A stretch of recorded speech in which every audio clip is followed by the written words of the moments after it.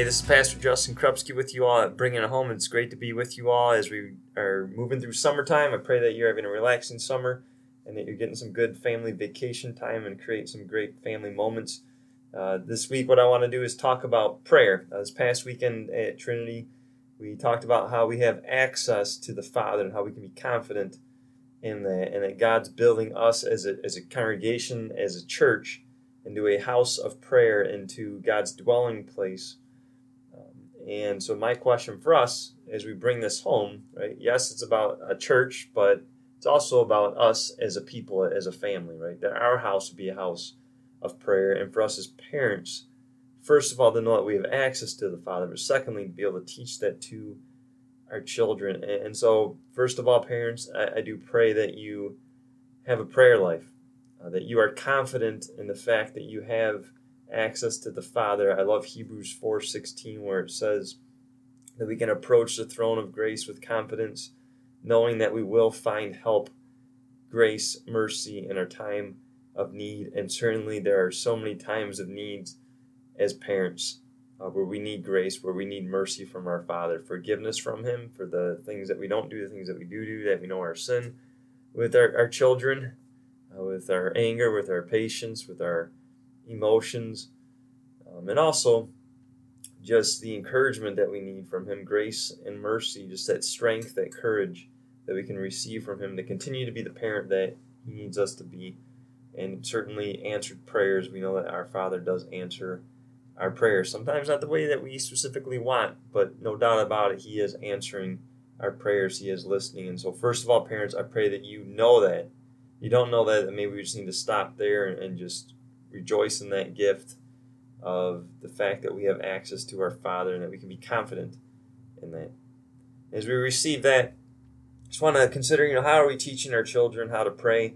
How are we teaching our children that we are confident, in fact, in our access to the Father? And certainly, we've talked about this many times, but are we modeling prayer, right? Again, our faith is not taught, it is caught. And so are our kids catching the truth in our own faith that we have access to the Father, that we are praying? Are they seeing us pray? Are they hearing us talk about prayer? Are we praying with them? And the second thing I'd ask for you to consider as I consider this is, in our own relationship with our children, are we granting our children access to us as far as listening to them? I think about my son, Graham, specifically. It was the other day. He probably said Dad 7 times to me, and I was right next to him. I heard him saying it, but I never actually looked at him to say, I am ready. You have access to me, son. And I wonder how badly we detriment our children's faith in their Heavenly Father for us as parents when we don't give our own kids access. Certainly there's grace there, and our kids, right, they know we're not perfect. They know we're not God, but yet somehow, some way, we know our relationship does affect them in their relationship to the Father. It can be negative or positive. So if we are giving them access to us, right, that's positive, because then they know, right, that just like we listen to them, they can be more confident that God, our Father, their Father, is listening to them. But in the same respect, right, if we're not listening to them, right, hope and pray that they can rejoice even greater that they have a Heavenly Father who listens to them, instead of assuming that because we don't listen, He doesn't listen. But that is something that we need to consider as parents. Right? Are we giving them access to ourselves? And if we are not, are we apologizing to them for that and helping them understand that God, our Father, their Father, right, always gives them access and that He is the perfect one? And can we sincerely apologize to our children for that? Another truth as far as how we teach our children how to pray and that they have access to their Father in heaven. This past week I had a funeral with an individual married 59 years. His wife told me that the first night they were married, that as they went to bed, that he asked her, what prayers did your parents teach you to pray when you went to bed at night?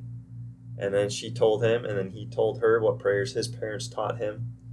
And then for 59 years, she told me they never missed a beat. Every evening when they lay their heads on the pillows, that they would pray 3 prayers. The one would be, now I lay me down to sleep.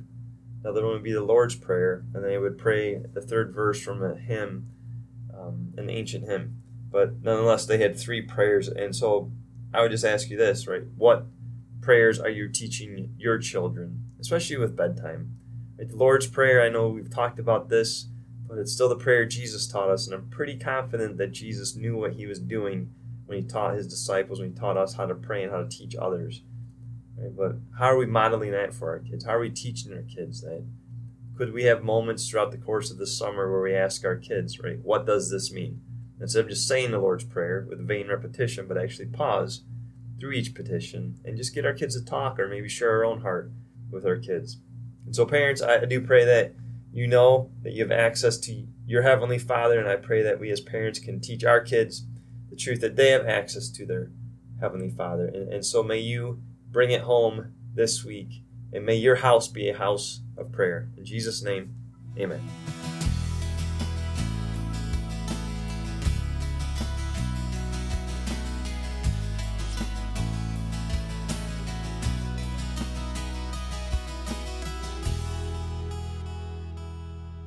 So if this podcast has been a blessing to you as a parent, has been a source of encouragement, we just want to take a moment and actually encourage you just to bless others with this. If you've been blessed, may you bless others. Perhaps share this link. Share the link to the Bring It Home podcast. You could do that through Facebook, text message, email, or you could actually encourage others just to text 797979 with the word podcast in the subject. Again, 797979. That's 6 numbers, 797979, with the word podcast as the message. God bless.